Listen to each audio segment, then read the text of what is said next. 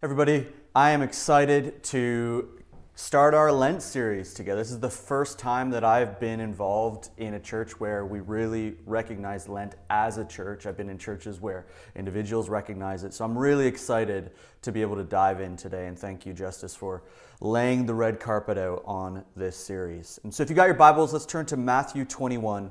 And in verse 1 it says, "Now when they drew near to Jerusalem and came to Bethphage, to the Mount of Olives, then Jesus sent two disciples, saying to them, 'Go into the village in front of you, and immediately you will find a donkey tied and a colt with her. And tie them and bring them to me. If anyone says anything to you, you should say, "The Lord needs them," and he will send them at once.' This took place to fulfill what was spoken by the prophet, saying, 'Say to the daughter of Zion, Behold, your king is coming to you, humble and mounted on a donkey, on a colt, the foal of a beast of burden.' The disciples went and did just as Jesus directed them. They brought the donkey and the colt and put on them their cloaks, and he sat on them.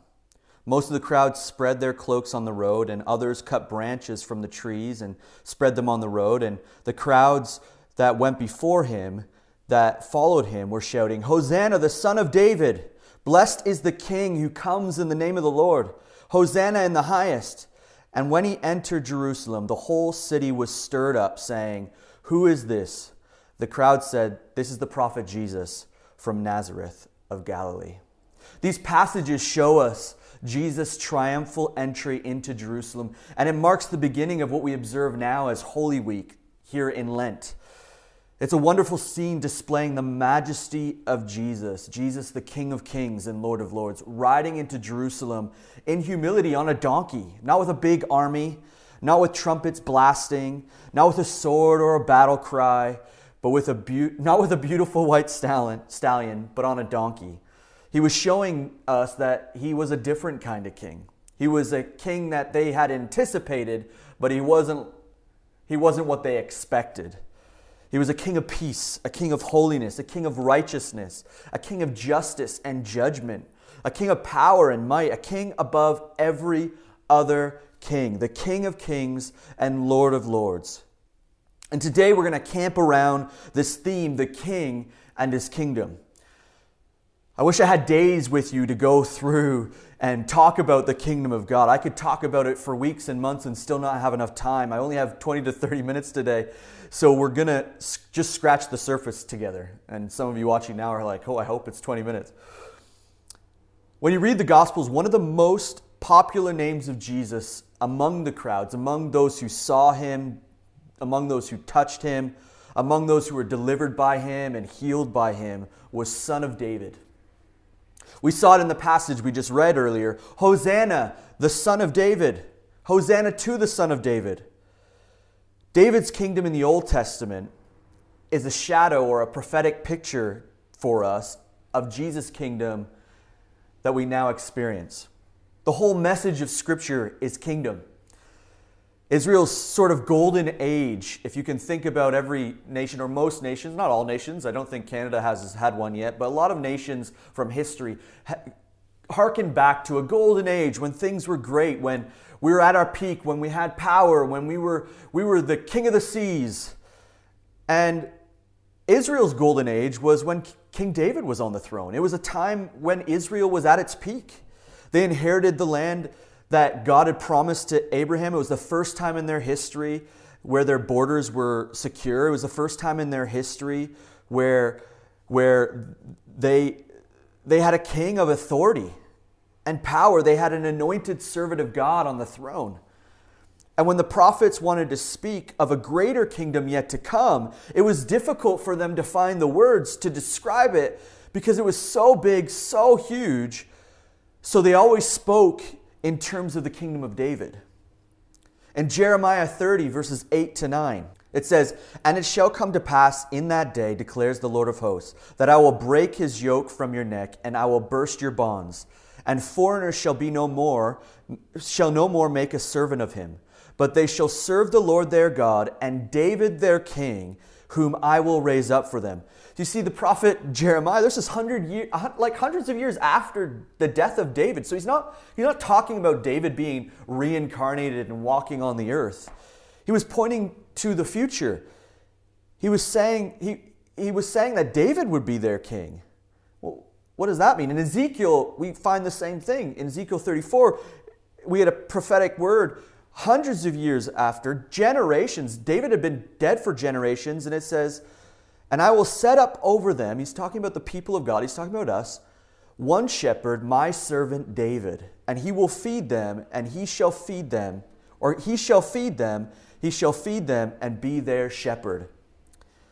David's already been dead for generations, as I said, and he promises that David will be raised up to shepherd God's people, to feed God's people. He's speaking about a time that was yet to come, a time that me and you are in now. There was an expectation of David's kingdom being reestablished among the people of God. It was their golden age, and it was their way of saying and describing what was so big, so wonderful, that they had to hearken back to the golden age in order to describe it. And when Jesus came into the world, it was a new wave of proclamation. John the Baptist came first on the scene, and John, we find him preaching in the Bible, and he says these words, repent, for the kingdom of heaven is at hand. And then we read Jesus came, and it says that he came preaching, and the message that he had was the same, repent, for the kingdom of heaven is at hand. John preached the kingdom. Jesus preached the kingdom. Jesus was all about it. In fact, we find at the very end of, not his life, because he'd already died and rose again, but before he had risen up to glory to be seated at the right hand of God, we find in Acts, when he appears to his disciples, it says, in the first book, O Theophilus, in Acts 1, verses 1, I have dealt with all that Jesus began to do and teach until the day when he was taken up, after he had been given the commands through the Holy Spirit to the apostles whom he had chosen. He presented himself alive to them after his suffering by many proofs, appearing to them, the disciples, during the 40 days before, this is between him dying on the cross, being raised again, and ascending, those 40 days, and speaking about the kingdom of God. He chose to spend the last days here on earth as a flesh, as a resurrected body, but a tangible being in front of them. Not speaking about love. Nope. Speaking about healing? Nope. Speaking about anointing or heaven or grace or the church? None of those things. It was the kingdom of God. And as far as I can read in the New Testament, nobody ever asked John and Jesus, hang on a minute here, pal. You know, they're coming and preaching about this kingdom and talking about the kingdom. He spent his last days talking about the kingdom. I don't find in the Old Testament where they're like, what are you talking about? What is the kingdom? Why the kingdom? What does it mean? And the reason nobody asked around him was because everybody knew. They knew the prophecies. They knew Ezekiel. They knew what was said in Zechariah. They knew what was said in Jeremiah. They were anticipating. There was an expectation among the people of God for the kingdom to come. And the kingdom that was to come was based upon the life, the ministry, and the rule of King David. Hosanna, the son of David. Blessed is the king who comes in the name of the Lord. Hosanna in the highest. You see, we read these phrases, we don't often dig into them. Why did they call him son of David? They understood there was something of significance going on when Jesus rode in on the donkey and they were yelling, Hosanna, son of David. This was the promise being fulfilled. It wasn't exactly like they expected. They might have thought it was going to be a ruler who would overthrow the Roman Empire. He came in peace. He came in humility. But he was their king, the King of Kings, the Lord of Lords. He was a new king with a new way. And there's so many things about the kingdom of God. The kingdom of David, rather, that revealed to us the kingdom of God. When Jesus arrived, so did the kingdom. The kingdom had come in Christ, and he came to establish his kingdom. And I encourage you to read about David's kingdom, because you'll get great insights, great revelation, great understanding of what the kingdom of God is all about. Again, I don't have time to dive into everything. I wish I could. When the angel came to speak about the birth of Christ, he promised that Jesus would sit on David's throne. In the book of Revelation, we're told that Jesus has the keys of David. Jesus is inseparable from David because one was a paradigm, David, and the other was the fulfillment, Jesus. When Paul is speaking in the book of Corinthians about the resurrection that was to come for all of us when Jesus returns, he makes a very interesting statement about the resurrection body. He says, first the natural, then the spiritual. And that doesn't just apply to our future resurrection body state. This is a principle that we find in Scripture throughout. It's a biblical principle. First the natural, then the spiritual. And it applies here where we've got first the natural, David's kingdom, then the spiritual, the kingdom of Jesus. And we find that throughout Scripture. You will find shadows in the Old Testament that point to a greater revelation that's yet to be fulfilled in what we're living in now. The kingdom of God is a spiritual kingdom. The kingdom of God is not a geographical place. It's not in Israel. The kingdom of God is not a race or a people group. The kingdom of God is not the church. It's spiritual. It's a new dynamic. It's a new dimension. The kingdom of God is bigger than the church. It's bigger than a geographical region. It's bigger than the cosmos. It's bigger than we could ever fathom. The kingdom of God is wherever His rule and His government are in action. Anytime we see His rule, His authority, His power, His judgment, His peace, His love, His holiness, His goodness, or His will on display, we've seen the kingdom of God. So it's not for a particular time at a particular place. We see it wherever we go when we see His government established or His rule displayed in the places we go. It's wherever the government and will of Jesus is expressed. We know in Matthew 6:9, Jesus says, pray then like this, Our Father in heaven, hallowed be your name, your kingdom come, your will be done on earth as it is in heaven. What is in heaven? If the kingdom is meant to come on earth as it is in heaven, we know that in heaven, in eternity, in glory with God, there's perfect peace, there's perfect holiness, there's perfect righteousness, there's perfect love, there's perfect grace. And all of that can be expressed here on earth. He starts by establishing His kingdom and His will within us, though. So what does it look like to see His kingdom displayed? What does it look like to have a king like Jesus? Well, firstly, it looks like the king is in charge. I don't know about you, but any kingdom that I know, the king should be in charge, apart from maybe the monarchy in the UK. I'm sorry to my wife who's British, but she's just a placeholder, right? She's a figurehead. She doesn't have the rule that kings once had. Jesus is a king who has rule. In fact, He's seated on the throne. He is the name above every name. He is above all powers and principality. He is the Lord of lords and King of kings. We believe that. He's on the throne, not us. His ways are higher than ours. His thoughts are higher than ours. Jesus, take the wheel. He's at the helm of our lives, and we are His royal subjects. So when we understand the kingdom, when we understand that there's a kingdom of God, we must understand that there's a king, and we must understand that there are royal subjects, and that's you and I. What He says goes, full stop.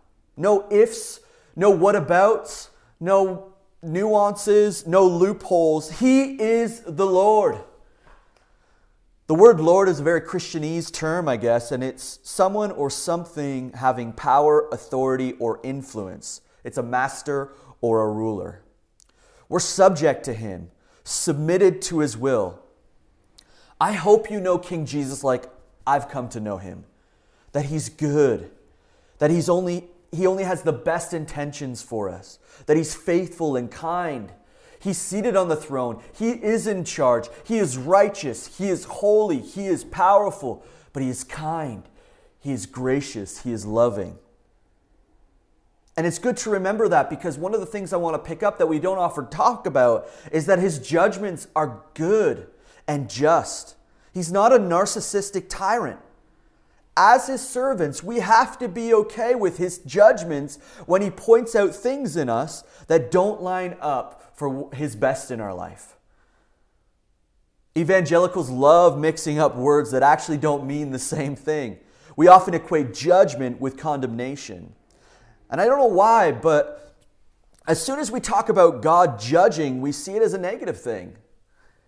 I think because we're taught not to be judgy. Don't be a judgy guy. Don't be so judgy. Can't judge them. And oftentimes we think it's synonymous with being mean or rude. If we talk about God bringing his judgments, we see it as some kind of destructive visitation, and yet the Bible knows nothing of that concept because the king's judgments are always redemptive and creative. To illustrate that for us, there's a whole book in the Bible, and it's called the Book of Judges. And the Book of Judges helps us understand how God's judgment works. It was a time where we find God's people in rebellion. Here's God's people turning away from him, following and pursuing other false gods, worshiping idols. They became enslaved to other societies. They weren't following Jesus. It was chaos. It was manic. It was terrible, terrible, terrible. And in their desperation, they call out to God, and the book of Judges tells us, at the moment of crying out in Judges 2:16, the Lord raised up judges, which delivered them out of the hand of those that spoiled them.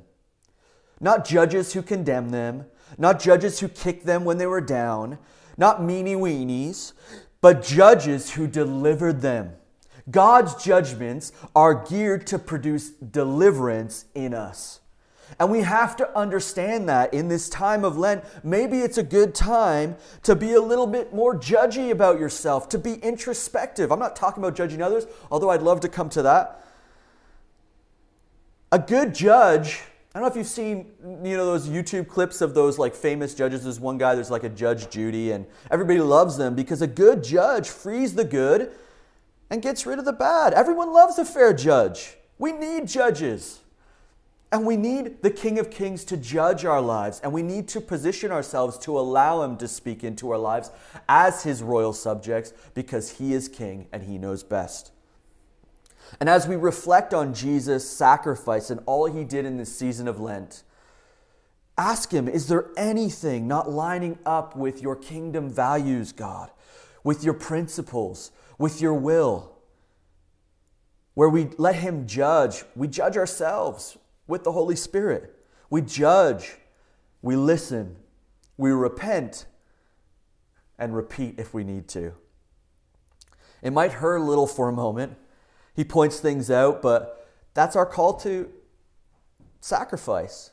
It hurts a little bit when he points things out. In Hebrews 12, verses 3 to 11, it says, "Consider him who endured from sinners such hostility against himself, so that you may not grow weary or faint-hearted. In your struggle against sin, you have not resisted to the point of shedding your blood. Have you forgotten the exhortation that addresses you as sons? My son, don't regret lightly the discipline of the Lord, nor be weary when reproved by him. For the Lord disciplines the ones he loves, and chastises every son whom he receives. It is for discipline that you have to endure. God is treating you as sons. For what son is there whom his father does not discipline? If you are left without discipline, in which we have all participated, then you are illegitimate children and not sons." Wow. "Besides this, we have had earthly fathers who disciplined us, and we respected them. Shall we not much more be subject to the Father of spirits and live? For they disciplined us for a short time, and as it seemed best to them. But he, God, the King Jesus, disciplines us for our good. He judges us for our good, that we may share in his holiness." There's the fruit. There's the outcome. There's what we saw in Judges. For at the moment, all discipline seems painful rather than pleasant, but later it yields the peaceful fruit of righteousness to those who have been trained by it. His judgments always produce good outcomes. Him being a judge isn't a bad thing. In fact, it's good. If you walk in the ways of God, judge me, God. Find the good fruit. Point out the things that are going to make me better. There's a guy who I know. He leads a bunch of churches, a big evangelistic movement in the Philippines and in Asia. it's phenomenal what he's doing. And I remember him speaking once, and he said, a good church has blood everywhere. What he was saying is a good church understands sacrifice, understands laying down their life to the King. And if we don't learn to judge, we'll never learn to rule. In this season of Lent, it's a great reminder and opportunity to lay down our lives at the King's throne. Allow him to show us the places of our lives where his kingdom needs to come as it is in heaven. At the end of Judges, a refrain recurs a couple of times. There was no king in Israel. And at the very end of Judges, the way that it ends, the whole book ends in Judges 21:25, and it says, in those days there was no king in Israel. Everyone did what was right in their own eyes. The whole book ends with this statement. It was a mess. It was so sad. There was no king in charge. Someone going this way, someone going that way, someone having this idea, someone following the whims of their flesh in this way, someone wants to move in that direction, someone has a new god, another person has a different god. They needed a king, a leader, a ruler. Sound like anybody you know? You know, while we confess his kingship, there's a lot of us, and I've had times like this, there's a lot of us who live our lives as if there were no king. While we acknowledge that Jesus is Lord, we don't live our lives in that way. Living life by doing what is right in our own eyes. Very little consultation with the Lord on the decisions being made. I'll just do whatever I feel like it. I feel my truth tells me this. Good luck with that. These days, if you say that there is an absolute truth and that the truth is only found in King Jesus, if you say that we can only get to the Father through Jesus, if we're talking about these things, it can seem super controversial because people are, that's the new thing. Like, everybody can do what they want. It's okay. Let's be, as long as you're not hurting anybody, go for it. But there is a king. There is a king.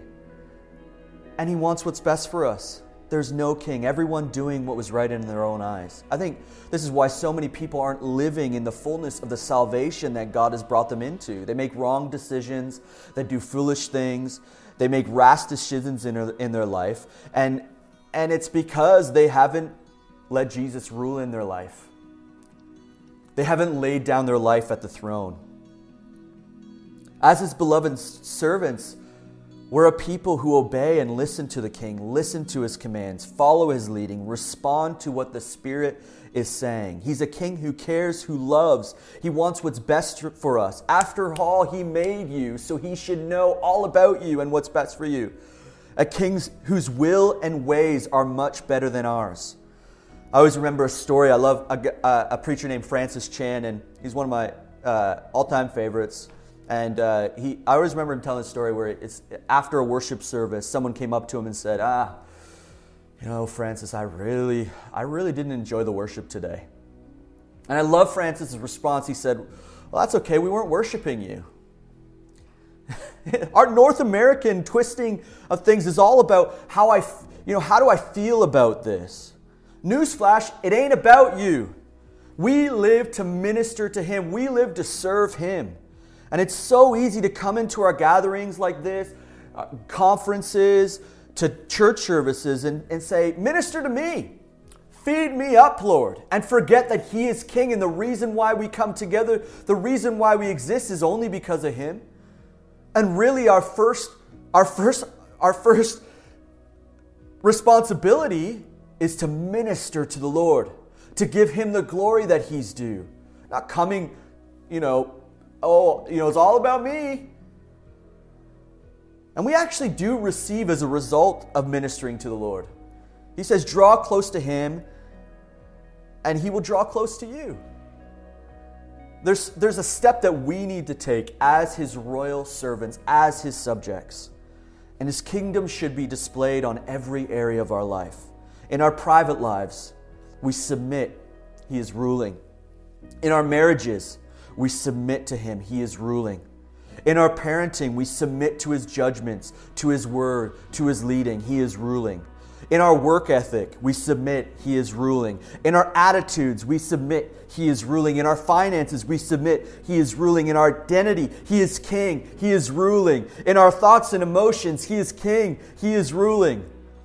He rules in love. He judges with justice. His kingdom comes in righteousness. His kingdom overflows in peace. His kingdom produces joy. He wants you to succeed. And at times like this, when we celebrate Lent, or when we observe Lent, it's a great time for us to reflect and let the King do what only He can do and rule in our lives.